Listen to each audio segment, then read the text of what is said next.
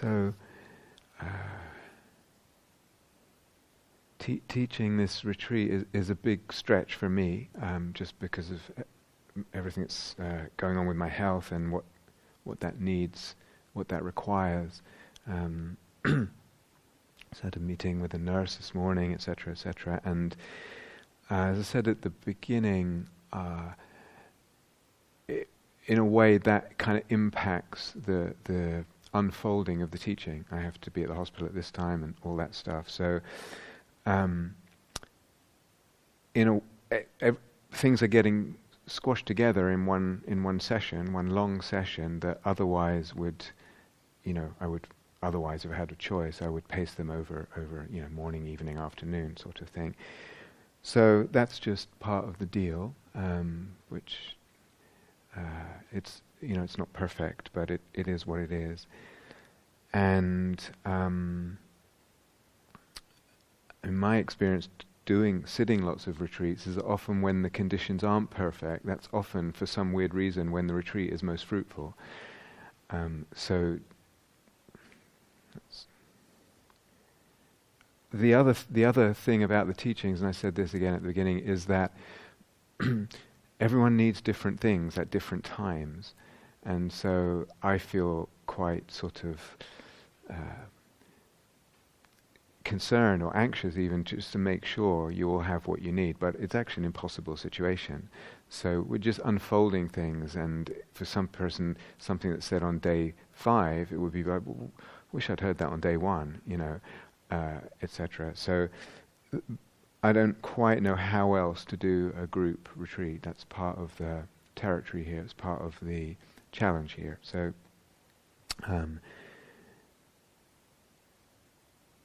hopefully still, it works and it's helpful.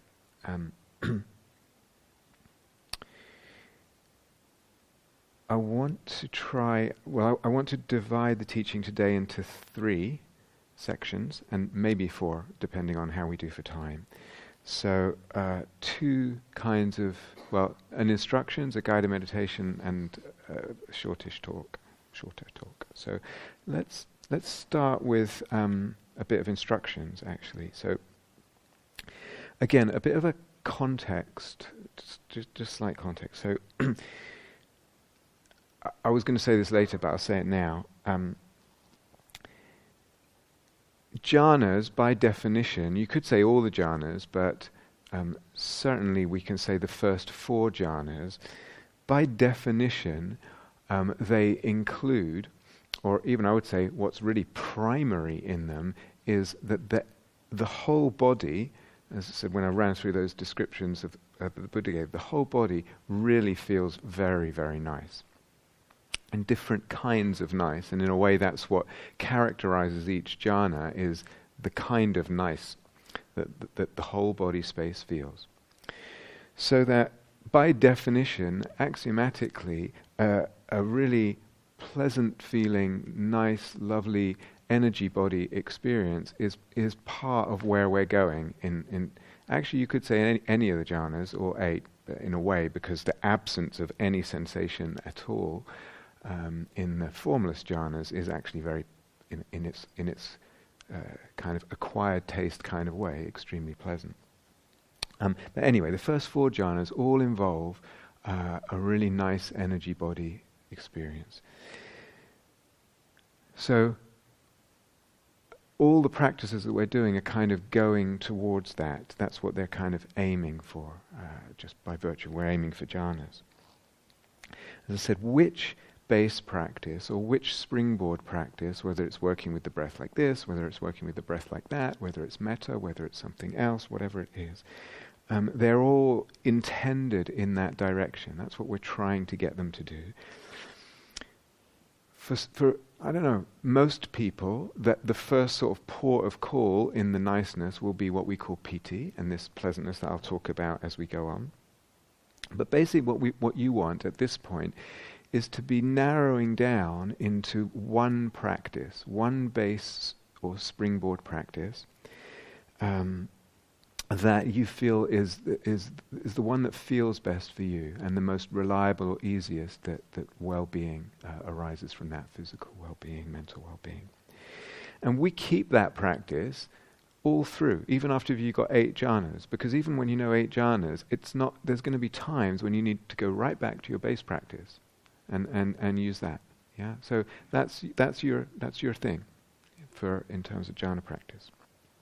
Later we can add to it and have others, but basically at this point, a lot of you, unless you're already well into the jhanas and know what works, like I said, and you already know it, and that's my base practice, I know that's what works best. Basically, you're still trying to find that and narrow it down. Say, okay, that's the one for me. Now, within that, because, as I said, jhanas are kind of by definition different kinds of really lovely states of the energy body, different flavors of really lovely states of the energy body. We can kind of again think backwards from where are we going? We're going to some kind of lovely state in the energy body. I can get there in kind of 2 ways. We're back to the whole Newton Abbot thing, kind of. Either I say, oh, if that's part of where I'm going, why don't I start with that anyway? And start with the energy body experience and just help it in creative, responsive, sensitive ways to become nicer and nicer. I'm starting with something that's very close to where I'm headed anyway, right? That's one way of going about things. Another way of going about things is, for instance, taking one spot, like at the upper lip or the tip of the nose or the abdomen, and just paying attention to the sensations there, and really, really paying attention. And in time, other factors develop, one of which it sort of comes out of that is the PT, which can then be spread into the whole body. So not better, not worse, they're just different. One is starting with something much similar to where you're going. One is starting with something that actually doesn't look that much like where we're going at all. Okay? Because at some point this, as I'll explain, will expand to a whole energy body experience. Not better, not worse, just different people find different things work better. But that's kind of what we're doing. Either sort of the direct route or the kind of more indirect route. The more indirect route is more common, but why that is, I just how it is. So everyone's different, and why do I spend so proportionately more time teaching about the energy body and all that? It's probably partly because there are more possibilities there. It's more unusual, so people need to hear. Most of you have probably spent a long time paying attention to the breath at the nose or the upper lip or the abdomen or something. So the energy body is more unusual, and there are more possibilities there. There's probably an infinite amount of possibilities in terms of how creative it becomes, how playful it becomes, how sort of imaginative it becomes. And I find over many years of teaching that for a lot of people who've had kind of very little sort of development or opening or joy from paying attention at one point, opening up to the whole body is often a revelation, and things really start to move then. As I said, though, it's not the case with everyone at all. So we really want to find what works for you. This is so, so important. Okie dokie. So if we talk now, the first section of today's teaching, I want to talk about taking a narrower spot. Classic spots, rather than the whole body, the classic spots are, as I said, the upper lip, somewhere between the sort of top of the lip and the beginning of the nose, so that whole area there, or the sort of tip of the nose just inside the nostrils, anywhere around there, or that whole area. It really doesn't matter. The question is, when I pay attention to that sort of location, where can I most clearly feel the sensations of the breath as they come in and out? And there'll be sensations of the breath, the friction really of the breath moving across the skin or the tiny hairs of the skin there. Or there'll be sensations of, for example, the in-breath is slightly cooler because of the temperature than the out-breath. The body has warmed the out-breath. So temperature, sensation, this is, you must have heard this a million times. So that's one classic spot. Another classic spot is somewhere down in the abdomen. And what you're paying attention to then is naturally, when we breathe in, there's the expansion, really the rising of the abdomen as you inhale, and the falling, if you like, the falling back of the abdomen as you breathe out. And it's that sensation of the movement of the abdomen, those sensations that goes with that double movement, rising and falling, and that's what you're paying attention to. And people feel it in different places, or it could be a slightly larger area, it doesn't matter. But what you're really paying attention to, is more gross physical sensations at first than what we're talking about with the energy body. But those are the two classic places. Instead of primarily having this wider space of the whole energy body, we've got a narrower space. It's a narrower spot. Okay? If I think of the word concentration and I automatically think of a narrow focus, this is just a prejudice and an indoctrination. It does not necessarily mean that at all. It cannot possibly mean that in Buddha Dharma. It cannot possibly mean that. So fifth jhana, infinite space. I'm concentrating on infinite space. That's the exact opposite of a precise point. So it cannot mean that. It might be helpful to choose, as for some people that's sometimes to choose a small point, and then as I said, then it goes through a whole process. But that's not what concentration can mean. It's not like concentrated laundry detergent, I've got this much in, or a concentrated sulfuric acid, or I've got this much in this amount of space. You understand? It's a complete misconstrual. So it may be helpful to do it that way, maybe not helpful, but that's not what samadhi means at all. So there's a small focus, and it may be very helpful, but I'm going to say, you've heard so much about working with the breath this way. I just want to throw out 3 or 4 things. One is, even though we have a narrow spatial focus, I would suggest it will be very helpful to have a background awareness of the whole body. Okay? So if I say, and some of you are far away, can you see my hand? Can you focus on my hand, even if it's not that clear? Can you focus on it? Can you focus on my hand and still have a background awareness of the whole room behind me, what's also in your visual field? Yeah? Can you switch those visual fields so the background is kind of, what's in the background is more in your foreground psychologically? Yeah? That's all I'm talking about. So when there's a small focus, it's really helpful to have the whole body sense just lightly in the background. Not 50-50, maybe 10% or 5% or something like that. Yeah? So primarily I'm really getting into this one spot, wherever it is, but I'm always maintaining this whole body background awareness. Why? Partly because when I have a bigger space that way, it's a bit like a table. If a table has one leg and it's a narrow leg, it's hard for it to balance. If a table has 2 legs, if it's 3 or 4 and they're spread out, it's much easier. So something spread out helps to balance the concentration.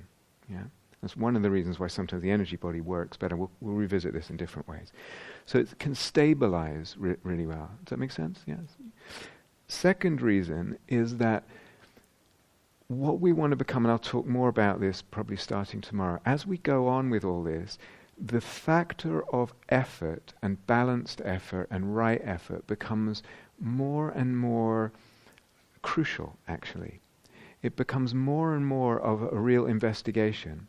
And it's not the sort of investigation that we sort of nail it.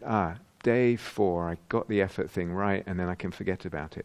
It will stay with you for the rest of your practice life. It's just part of the art of practice. What's the effort level now? What's the subtle effort level? What's involved in that? Where am I with that? Is it a bit too much?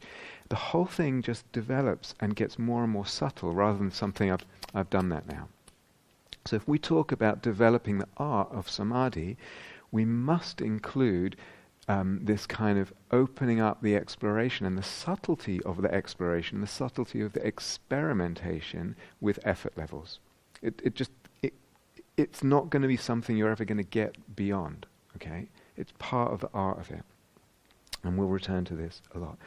The thing about keeping the whole body in the background is that thankfully the whole body will, awareness of the whole body will enable us to be aware when we're over-efforting. Because, if I'm really over-efforting, I'm going to cramp up my muscles and I'm going to get a headache right between the eyes and that sort of thing. Even as the effort becomes a little more subtle, it will be reflected, maybe not in the musculature, but maybe just in the tone and the contraction of the energy body.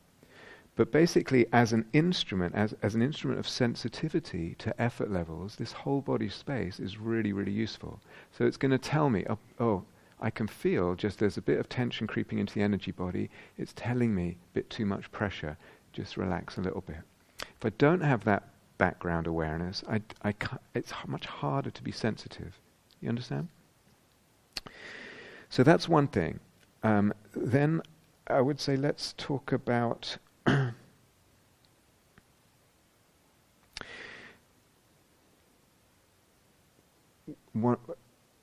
again, we can think of developing concentration, samadhi, whatever word we're going to use, jhana, as okay, what it really is staring really hard and really unwaveringly at something. And if I can do that with enough intensity and enough unwaveringness, I will get into jhana.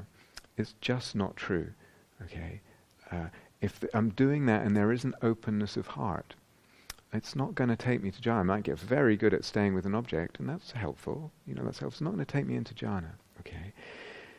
So rather than think about it that way, we've talked about openness of heart a little bit. We'll talk about it some more. But let me emphasize 3 things rather than just hanging on to something. 3 things you can think about. And in a way, you could sum this up as saying, let's emphasize quality of attention in any moment over quantity.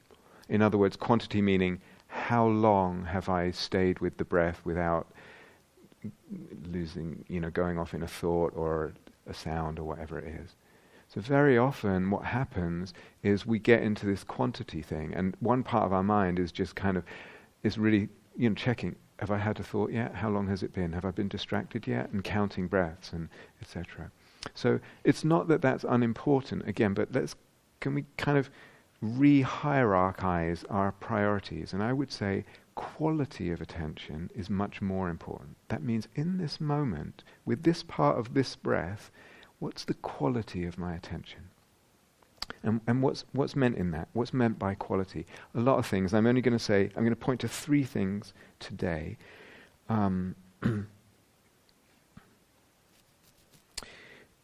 Intensity,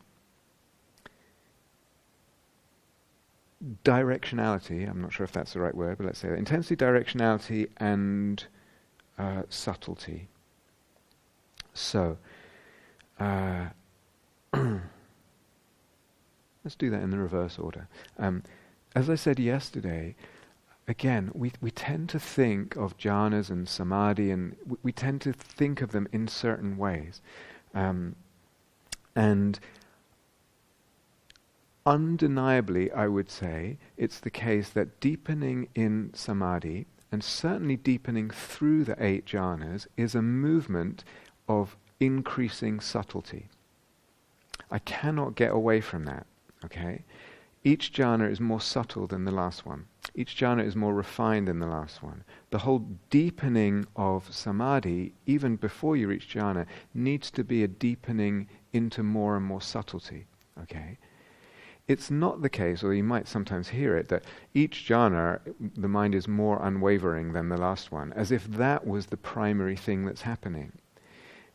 It's not the case. You could have 5th jhana, you're not quite used to it yet, and you're wobbling out of it, and 2nd jhana that's much more stable for you, or whatever, or breath's much more stable, and you're just learning the 2nd jhana, and it wobbles. So don't. Again, it's like, let's get our sense of the conceptual framework. What's actually happening here? What's important? Therefore, what do I need to emphasize, work with, and pay attention to, and actually bother about? Yeah.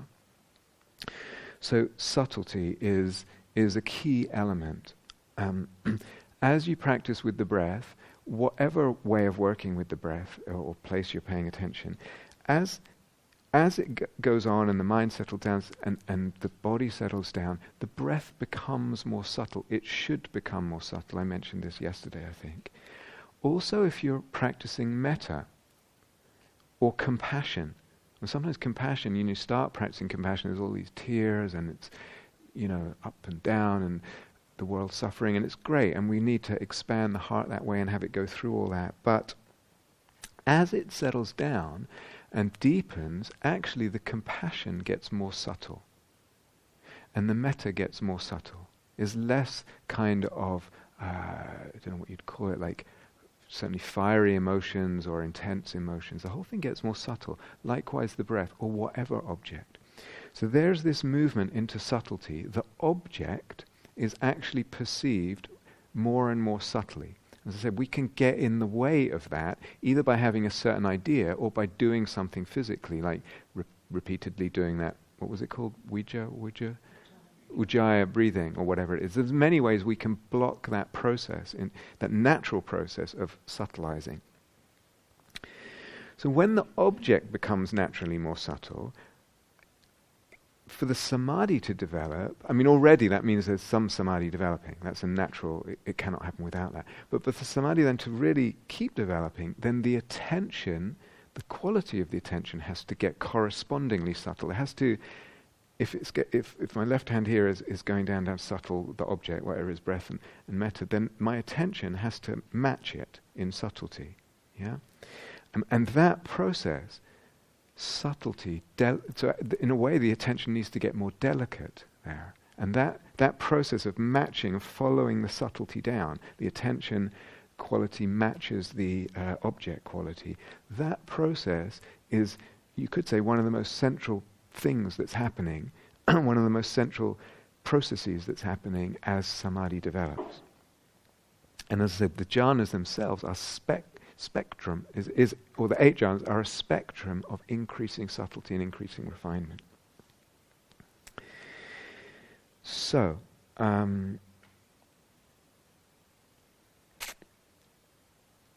me say these other two. What did I say? I said directionality.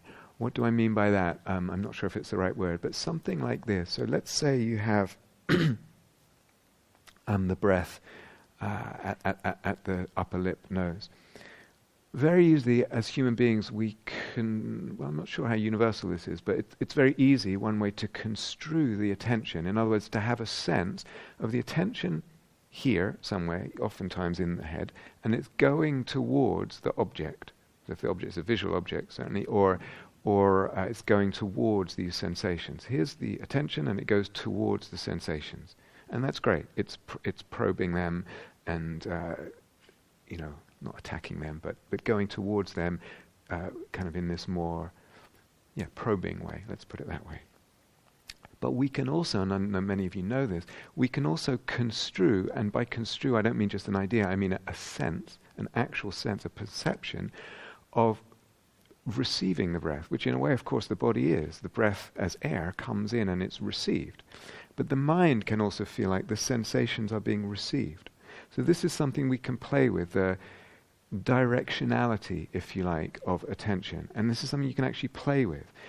All this boils down to what's helpful right now. It's not the case that one of these directions is always going to be for you better than another. The whole thing is a dance. The whole thing is like riding a bicycle.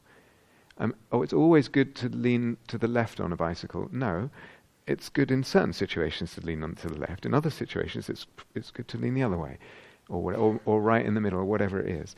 So all this, again, it's stuff for you to play with moment to moment, to have this sense of you're the artist, you're the improviser, you're the person with your hands on the clay, on the wheel. You understand? So subtlety, directionality. The other one is, what did I say, intensity. So this is kind of a hard one, but I think it's really important. It's like, can you get a sense, let's say pay attention to X, but can you get a sense of actually dialing up or down the intensity, the energy of your attention? What is it? So you might think of it like that probing gets more. That's one way of thinking about it. But it might also be just like a lamp going up, or a sense of energy. It's dialing up. There's more energy. There's more. I'm really present. I'm really alive there. But this again, you think, oh well, more is better. Not always. It's an interesting thing. So if we take all these factors together and you think about, okay, well, subtlety, what allows a subtle attention? Sometimes it's a delicacy of attention that allows to go into subtlety and not so much intensity. So if you think about maybe some, I know there are some fantastic chefs in the room, in fact, but let's say someone's cooked this amazing meal, it's exquisite, and you're tasting it, and each mouthful kind of reveals. Sometimes when you put food into your mouth, the flavors reveal themselves, kind of not all at the same time. Have you had that? Yeah. So, and sometimes some of them are mixed at the same time. What kind of mode of attention do you go into if it's really exquisite, and especially the chef's there and they want to know what you think? There's a kind of delicate poise in relation to the taste attention, to the gustatory attention. So this is delicacy. If I can't kind of go in there, ramming in there, so right, and you understand? It's not the right kind of attention that will reveal those kind of subtle, exquisite qualities. If it's one of those really subtle dishes, Or listening, when you listen for something, a sound that's faint amid background noise. There's a quality there of, you're not squeezing something. You're not squinting, you're not pressuring something. It's more like there's a kind of poise, and you also you're attentive in a way that your antennae pick up something. Yeah. So if you just, in a way, pay attention to how you pay attention in these kinds of situations, we might learn something about what I'm talking about here. Now, what's also interesting is that when the breath becomes, for example, if the breath is the object or the metta is the object, the delicacy of the object, as the object becomes more delicate and subtle, actually it can, not always the case, but it can become more delightful. So the delightfulness of the object often goes with the delicacy. But I would certainly say that the delightfulness of the attention increases with the delicacy of the attention. So in other words, I think as human beings we like paying attention in a delicate way. We actually like that. It feels good. As that begins to happen more and more, part of the job here is to enjoy that. Okay, it might be very, very not a big deal, but that's part of, can I get intimate also with this delight? Can I include it? Can I enjoy it? Which is, a very different thing. Am I still thinking? How long have I gone since my last distraction? So,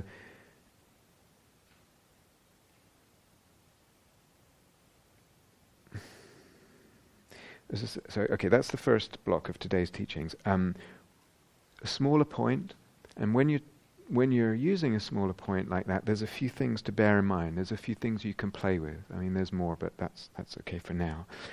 And so where we're going is for this whole body space to be very pleasant in different ways. But we can still use something that doesn't look that much like that. We use a small point, and for some people that's what works best. As you get into this one small point, it will tend to grow. That's also one of the signs that it's getting deeper, is that it's almost like, well, this upper lip area kind of feels like it's about as big as my head now. That's very normal. It's part of so it will grow anyway. And in a way, that's part of the whole thing moving towards the whole energy body thing. So I'm just mentioning that. Okay, I think that's all I wanted to say about that piece. Why don't we pause there and do another one? Yeah.